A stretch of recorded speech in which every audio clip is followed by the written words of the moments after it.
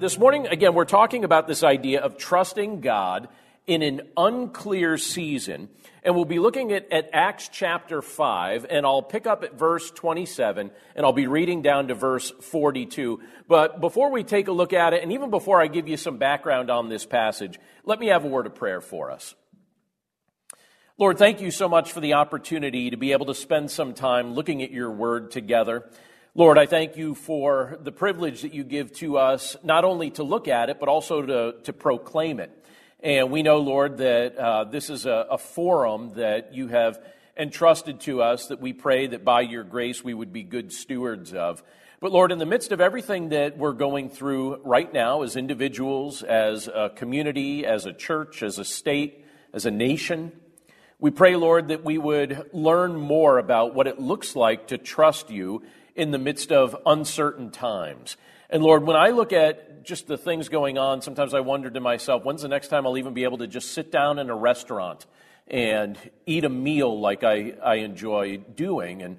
And so, Lord, I realize it's such a minor thing, but it's the type of thing that comes to my mind, and I'm sure all of us tend to think about that. But Lord, we pray that you would use this season of our lives to help us to trust you more deeply. And we thank you for the examples that you give to us in Acts chapter 5 of people dealing with real, genuine hardship and peril that learned to trust you in the midst of their season of uncertainty. So we're grateful for the privilege to be able to look at this together. We pray that you'd speak to our hearts now as we look at your word, and we pray this all in Jesus' name. Amen. So as I mentioned just a moment ago, this morning we're in Acts chapter 5, and we're going to be picking up at verse 27 in just a moment. But before we start looking at this portion of Scripture, a section at a time, I wanted to give you just a little bit of background about what was taking place in this particular passage. So Acts chapter 5, this is a portion of Scripture that records events that occurred during the era of the early church. I love reading portions of Scripture like this because I find it very inspiring. I find it very encouraging. I also find it very instructive because there's a lot of wisdom that we can glean from looking at the example of believers who lived in particular in that particular era of church history. So this was not long after Christ's resurrection, not long after Christ's ascension back to heaven. And you have the early church existing and doing the things that the Lord had called them to do. And in that particular era, there were a variety of things that believers were praying that the Lord would give them assistance with. And one of the important things that they were praying that the Lord would assist them with was boldness. They wanted to be bold in proclaiming their faith in Christ, and they also wanted the Lord's strength to help them endure genuine persecution. So they were praying for boldness, and they were praying for strength. And the Lord answered that prayer. The Lord answered their requests for boldness and strength. And in the midst of all of this, we also see the events taking place here illustrating that God wanted something from them. And it's the same thing he wants from you and from me. God expected holiness from their lives, meaning he did not want these believers to go back into a worldly mindset and a worldly lifestyle after having been rescued from that. So God was answering their prayers for boldness and strength, but he was also expecting from them holiness, that they would walk with the Lord in the midst of all seasons and not go back to their old sinful mindsets and old sinful lifestyles. But every single day was a test for these early believers. Yet even in the midst of this, there were signs being done. There were wonders being done. All sorts of miraculous things were taking place in their midst, which were amazing things to witness. And, many things that these believers had never seen or experienced before were happening right there in their midst. So they were encouraged. They were uplifted in the midst of their persecution, and they were noticing the hand of God at work all around them. And so again, in the midst of everything they were enduring, the Lord was teaching them to trust him. And I want us to have that background in our minds as we look at this portion of Scripture. And again, I'll just take it a segment at a time here as we work our way through it today. But I want us to understand a little bit more about what it looks like to trust the Lord when things feel shaky, when things feel uncertain, because this is a portion of Scripture that gives us an awesome example of what that looks like. So first thing that I think we learn from believers who are trusting God in this particular context when things felt uncertain is that they had a strong conviction that they must obey God over men. Look at what it says in Acts chapter 5, starting with verse 27. I'll read down to verse 32, but it says this. It says, "And when they had brought them, they set them before the council. And the high priest questioned them, saying, 'We strictly charged you not to teach in this name, yet here you have filled Jerusalem with your teaching. And you intend to bring this man's blood upon us.' But Peter and the apostles answered, 'We must obey God rather than men.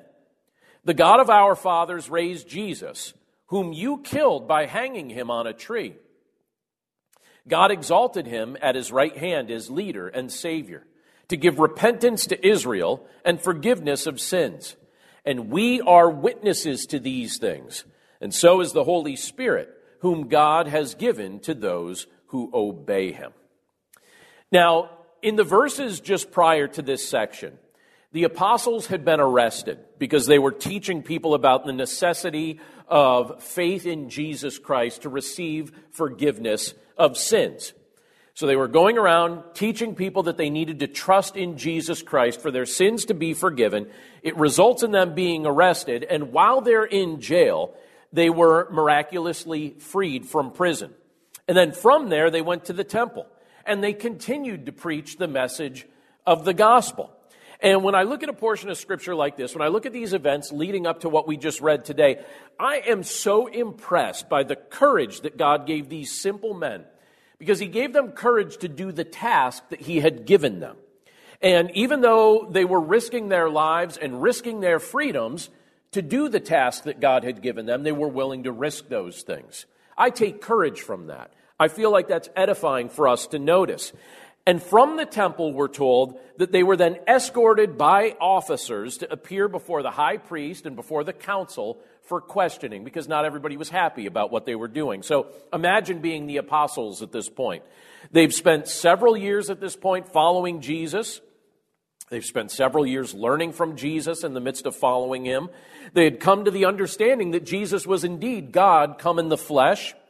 They watched Jesus be denied by his people. They saw as Jesus was crucified. They also saw that he rose from the grave, and then had charged them with the task of making the gospel known throughout the world. That was the commission that he gave them, as the commission he gave us as well. And now you have a group of know-it-alls. You have this group of people who, they had heads that were filled with knowledge, but their hearts were hard as stone. And they were telling these apostles, who had witnessed all these things from Jesus and with Jesus, they were telling the apostles to stop preaching. They were telling them to stop teaching in the name of Jesus Christ. They were telling the apostles to stop reminding people that it was actually these religious leaders that had emphatically called for Christ's crucifixion. So they were really bothered by what the apostles were doing. Now, and they were, by the way, saying this in a very threatening way. So what do you suppose you would do if you were posed with a circumstance like the apostles were facing in this particular moment? And maybe we could answer it this way. What do you do right now when your faith gets tested? Because that'll answer how you would have responded and how I would have responded in a context like they were in. We would do what we do. So what do I do when my faith is being tested? What do you do when your faith is being tested? It's the same thing you would have done or I would have done in the context that the apostles were dealing with in this particular moment. What we do now would indicate what we would have done then. But something that I believe was true of the apostles at this point is that they had been graced with courage from God.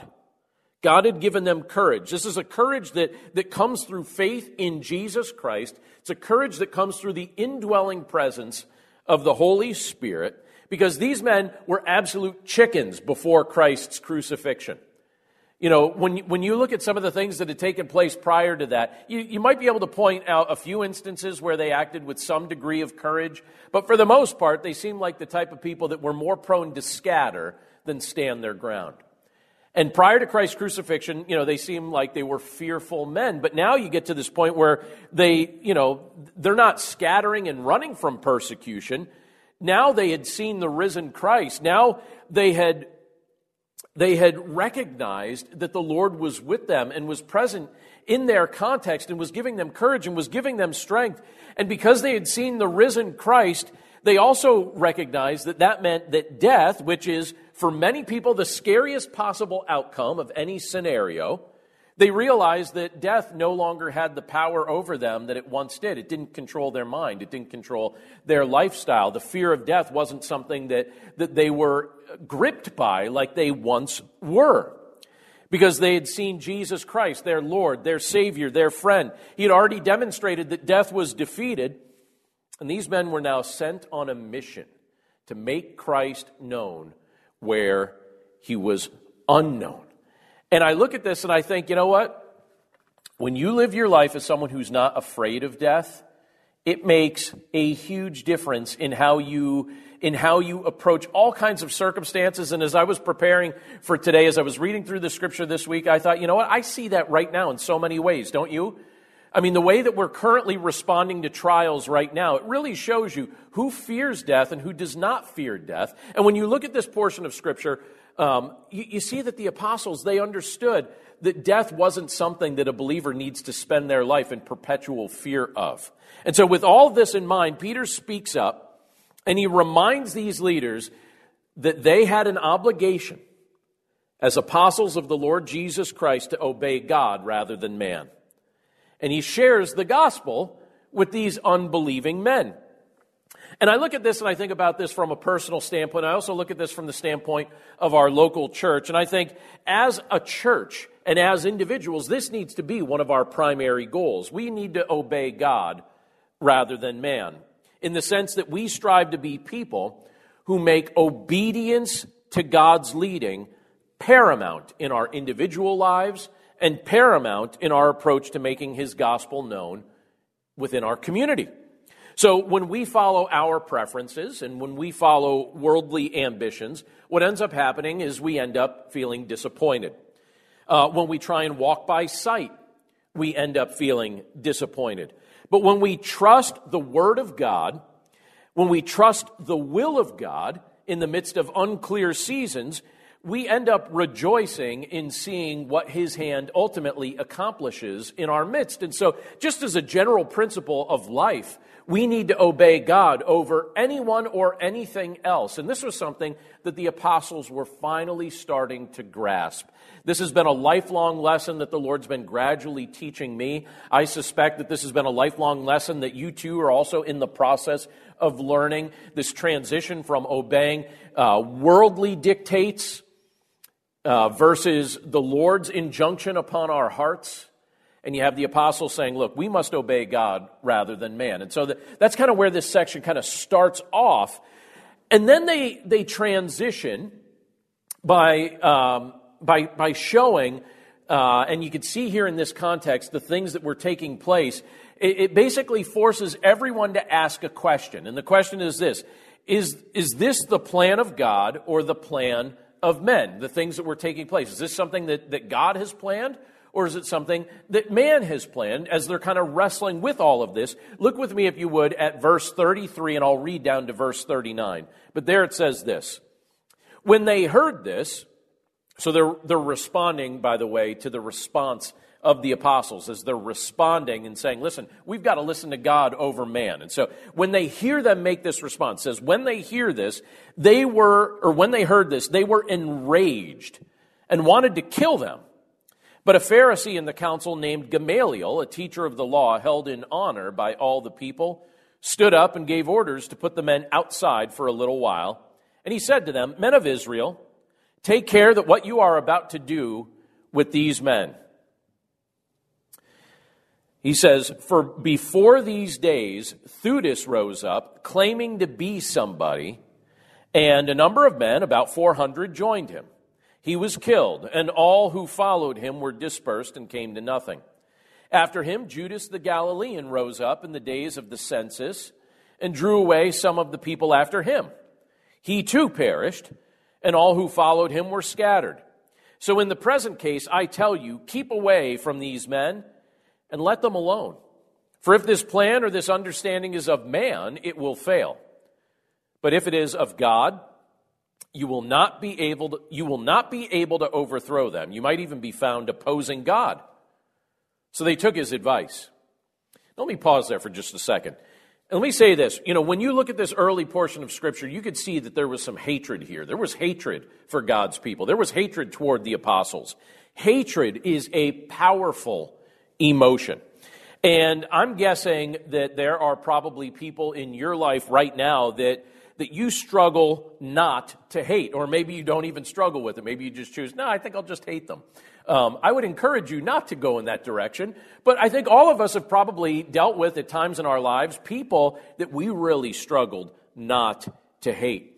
And when you look at the words of Christ, and I'll show a scripture related to this in just a second, but during Christ's Sermon on the Mount, when you look at what Jesus said, Jesus equated hatred with murder because of the bitterness that comes into a person's heart, the bitterness that takes root in a person's heart when they experience hatred, right? It turns into murder. It morphs into murder. It's not a far jump actually wishing that somebody that you hate experiences harm or death. I've actually seen that happen multiple times, but the way Jesus said it, it's in Matthew chapter 5, verse 21 through verse 22. He says this, "You have heard that it was said to those of old, 'You shall not murder, and whoever murders will be liable to judgment.' But I say to you that everyone who is angry with his brother will be liable to judgment." So, as odd as it may sound, hatred actually very frequently morphs into murder. Maybe thoughts of murder in your head, or even acts of murder in a person's life if they continue to foment feelings of hatred. In fact, I can even remember very early in my pastoral ministry talking to two different pastors in two different occasions who actually admitted to me that they were kind of looking forward to the death of certain people who had opposed their ministries. And I remember the one guy even saying to me, he's like, yeah, I'll actually be able to do some of the things that I would like to do in ministry once this person dies. And I remember kind of feeling startled by that because I could tell that they were sort of rooting for that person to pass away. I remember talking to another guy who said, yeah, I dealt with a lot of issues from this person, but now they're dead. And he seemed so happy about it. And it seemed in my mind, I thought, all right, mental note, don't ever let hatred get to that spot in your heart, because you don't want to have a list of people that you're like, yeah, I'm looking forward to that person being dead, and that person being dead, and that person being dead. Let me encourage you, if that's something that you've been wrestling with, that is not a healthy spot to get to. Jesus made that clear. It's also something that's illustrated when we look at Acts chapter 5, because the religious leaders that were opposing the apostles, what did they want? They wanted to see all kinds of people dead. Anyone that disagreed with them, they basically just wanted to see them dead. Not a healthy spot to get to. Again, this council, they hated the apostles. They wanted them dead. And they didn't like being blamed for something in particular. And what they didn't like being blamed for was the death of Jesus. But here they were, and they're considering the same murderous approach that they had taken against Christ. They're considering using this toward the followers of Christ. They don't like being blamed for Jesus' death, but yet their plan at this point is, well, we should kill these people that are blaming us for killing Jesus.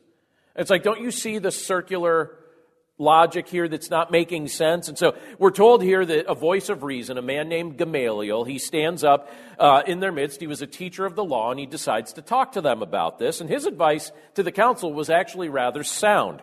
And he mentioned to them that it was his belief that if what the apostles had spoken of was just an idea of humanity, if it was just an idea of man, a work of man, that ultimately it was just going to fail of its own accord. It wasn't going to be something that produced any lasting effect. But if it was of God, they would not be able to overthrow them. So if it was of man, it was going to amount to nothing. If it was of God, nothing that this council did to oppose it was going to work.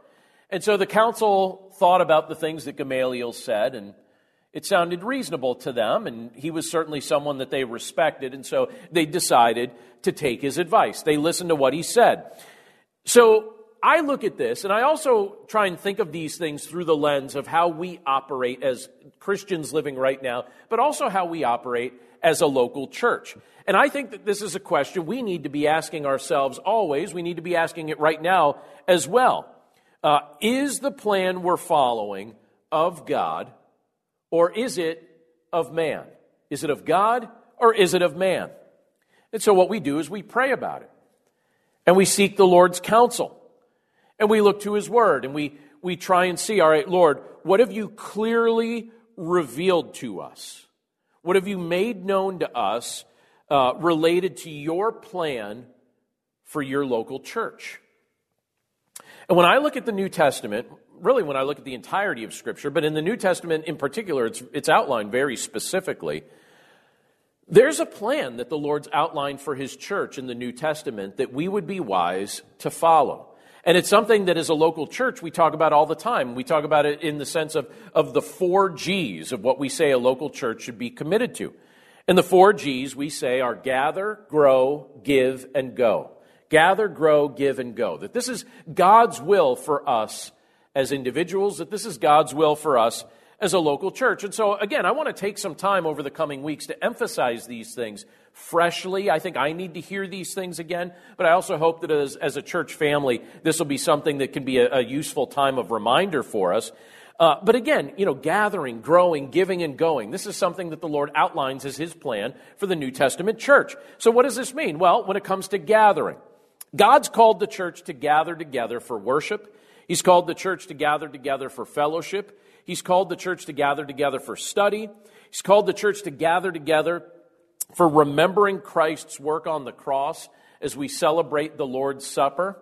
And that's something that we're to be devoted to. That's something that we're to be committed to. And I got to tell you, I'm grateful that we have options like live streaming. As far as long term, as far as I'm concerned, I think that this is something that I intend that we just continue to do. We started doing this last year, and people expressed a desire for it, and I thought, yeah, that's a really good thing. And so I want us to continue to do that, well into the future. I think it's a great way to proclaim the message of the gospel and make the gospel known. But I got to tell you what, it is no substitute for gathering. We are not gathered right now, and I miss it. And I don't know how much longer I can put up with not being physically gathered. So I'm just going to bare my soul before you right now and let you know that, yeah, we're live streaming, but this isn't ultimately the church. I mean, this is video. That's great. It's great as a temporary solution. But I don't know if it's safe to admit these things, but I'm just going to be honest with you and let you know, my patience for not gathering has worn very, very thin.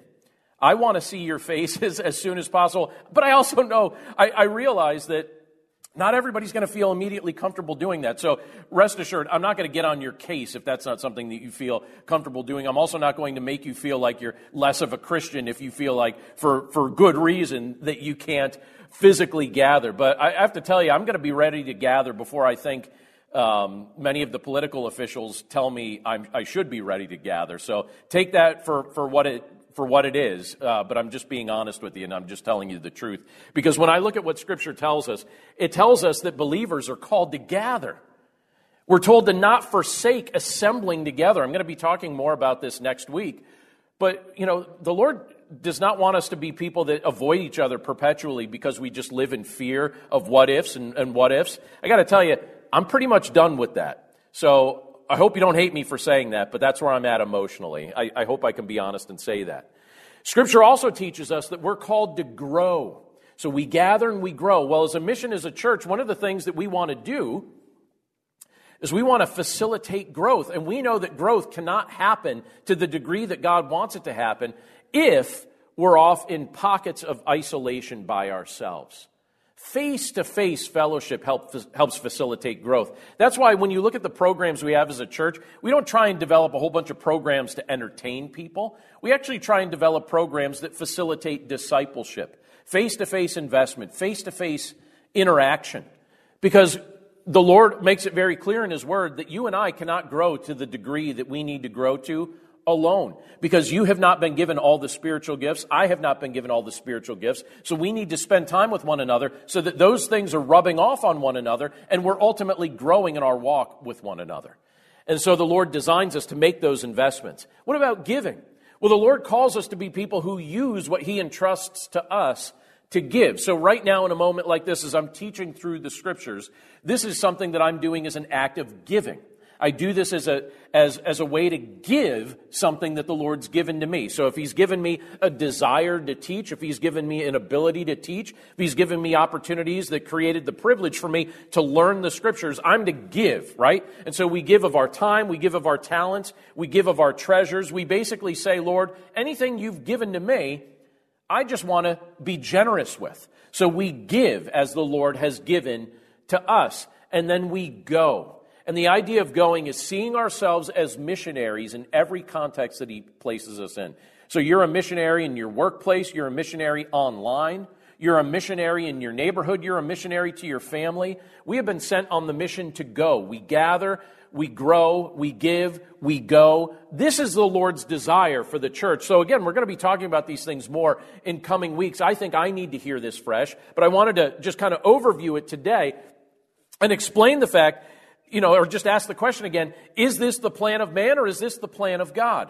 Well, the plan of God involves those 4 G's, the gathering, the growing, the giving, the going. That's the plan of God. The plan of man tells me don't do that. The plan of God tells me to do that. So now I'm in that awkward spot of saying, which one am I going to do? Which voice am I going to listen to? You can understand my dilemma. And I'm sure that you probably wrestle with the same things. Is it the plan of man or is it the plan of God? I'm at an interesting point now. Please be patient with me. But there's one other thing that's brought up in this portion of Scripture that I think is it's really interesting when you talk about what does it look like to trust God in the midst of an uncertain season. We're going through a season, none of us have ever experienced this before, and I've never experienced this from my perspective of pastoral leadership. So what do you do when you're trying to trust God in the midst of an uncertain season? Well, one other thing the Scripture brings out that I think is very, very useful for me, and I hope it's very useful for you as well, is that we need to rejoice. We need to be people who rejoice in the midst of uncertainty or even suffering. Look at what it tells us in verse 40, and I'll just read down to verse 42. And this is where we'll wind up today. But in verse 40 it says this, "And when they had called in the apostles, they beat them and charged them not to speak in the name of Jesus, and let them go. Then they left the presence of the council, rejoicing that they were counted worthy to suffer dishonor for the name. And every day in the temple, and from house to house," again, let me reread that. "And every day in the temple, and from house to house, they did not cease teaching and preaching that the Christ is Jesus." A powerful portion of Scripture. At least it's convicting to me. Now, as much as we would like to think that everything in this life will go smoothly, without bumps and without surprises, that's never been Christ's promise to us. He never promised me that life in this world is going to go without bumps or without surprises or without difficulty. It's not a promise that He's given to you either. In fact, He's actually promised us that if we follow Him, the opposite is going to take place. We will expect, or that we should expect, the same kind of treatment that He experienced, the same kind of treatment that the apostles experienced. In fact, in 2 Timothy chapter 3, verse 12, it says this. It says, "Indeed, all who desire to live a godly life in Christ Jesus will be persecuted." Let me read it again. It says, "Indeed, all who desire to live a godly life in Christ Jesus will be persecuted." Now, ironically, just as quickly as I'm able to read that Scripture out loud to you or read it in my own mind, just as quickly as I'm able to read it, I often fail to bring it back to mind. And what I mean is this, without much conscious effort, I can easily convince myself that if a day doesn't go smoothly, that something isn't right. If my hands are all chapped because it's been cold and blustery and there's snow on the ground and the weather isn't perfect and I'm not sipping an iced tea while staring at some beautiful palm trees, right? That something must be wrong. that my life must be in a messed up state if I'm not experiencing all those creature comforts and all those wonderful things and all the things that right now I feel have been taken away. Something must be wrong. And then I look at the experience of the apostles. I look at the things that they went through. The apostles were called before this council. And we're told here that instead of killing them, what they decided to console themselves with doing was just beating them severely. So they delighted themselves with beating these men. And then, as they had done before, they insisted that these men stop speaking in the name of Jesus Christ. And then they let them go. Now, what would your response be if you were one of these apostles that had just been beaten because you had chosen to be bold in your proclamation in the temple, bold in your proclamation in the streets, bold in your proclamation of the gospel, house to house, and had just been beaten up for it? And I wonder, by the way, how hard these men were beaten. Because it doesn't go into every last detail about the severity and what was hit and what was bruised and what was bleeding. But I wonder, how swollen were their faces? Like, what did they actually look like after they had left the council? How were they able to walk? Did they have to hunch? Were they walking slowly? Were they kind of, like just trying to move their back in such a way as to maybe mitigate the pain? And, were they kind of rubbing their wounds? What was it like? How torn were their clothes as they left this council here? How bruised were their bodies? This is the type of stuff that I think about when I read this. It's funny because sometimes I think I've had a bad day if somebody says something unkind to me.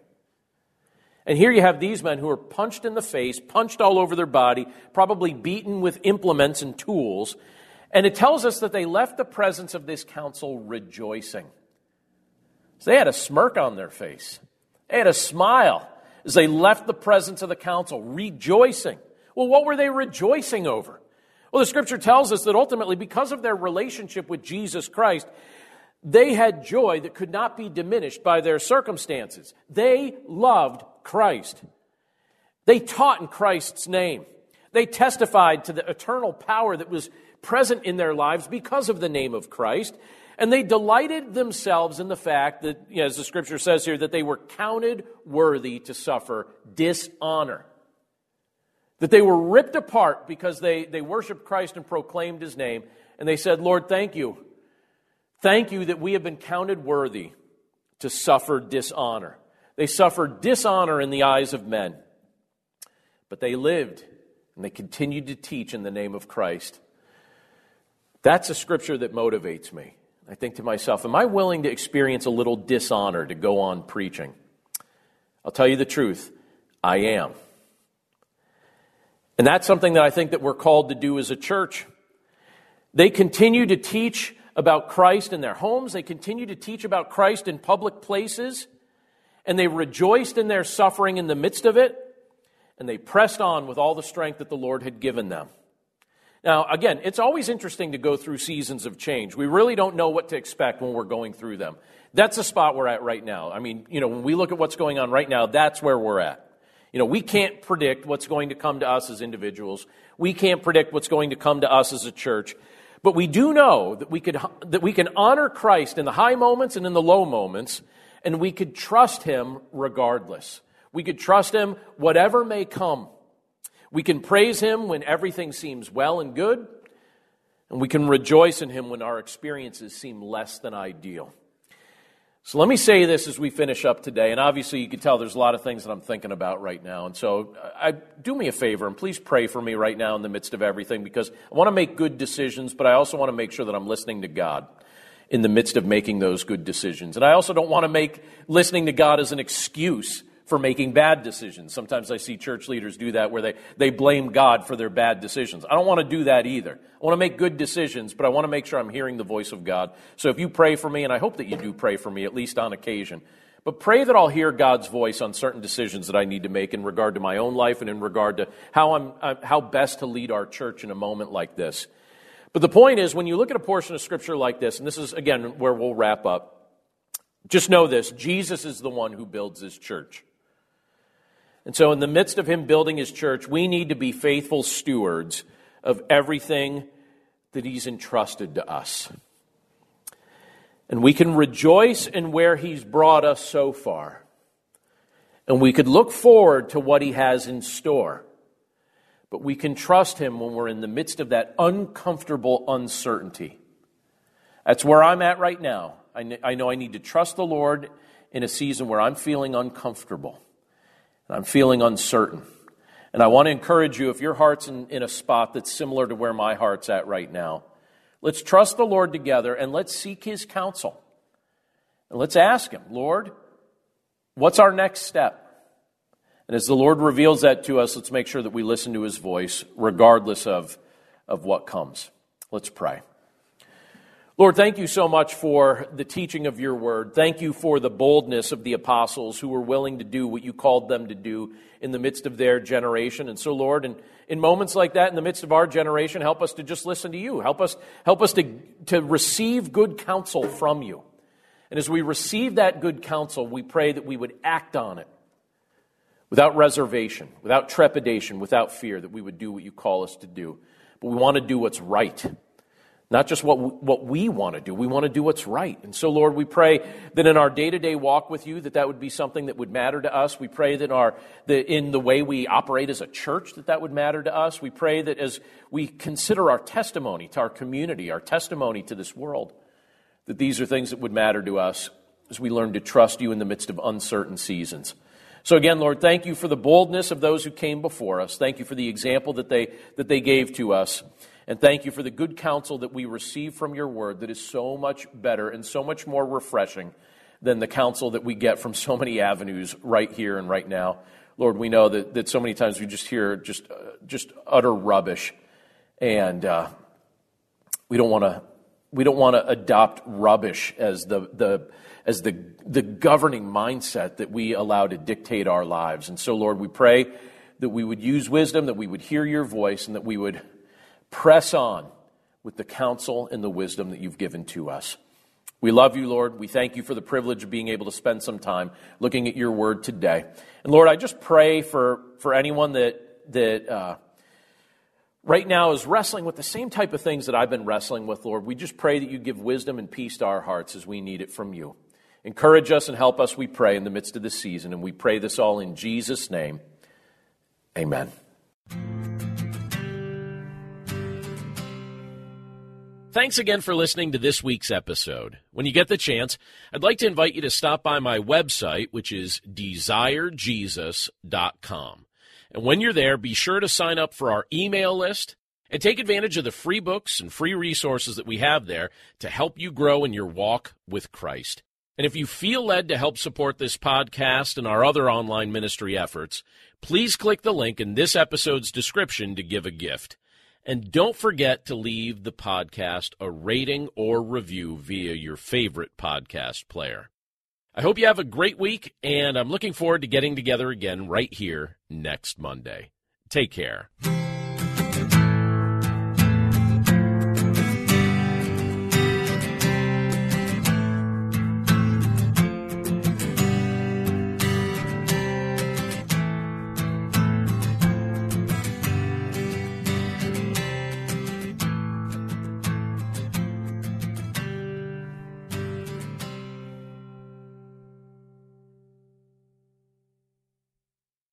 Do you want to better understand the Bible and give biblical answers to those who ask you about your faith? Hi, this is Perseus Poku, host of the Sound Reasoning Podcast Show.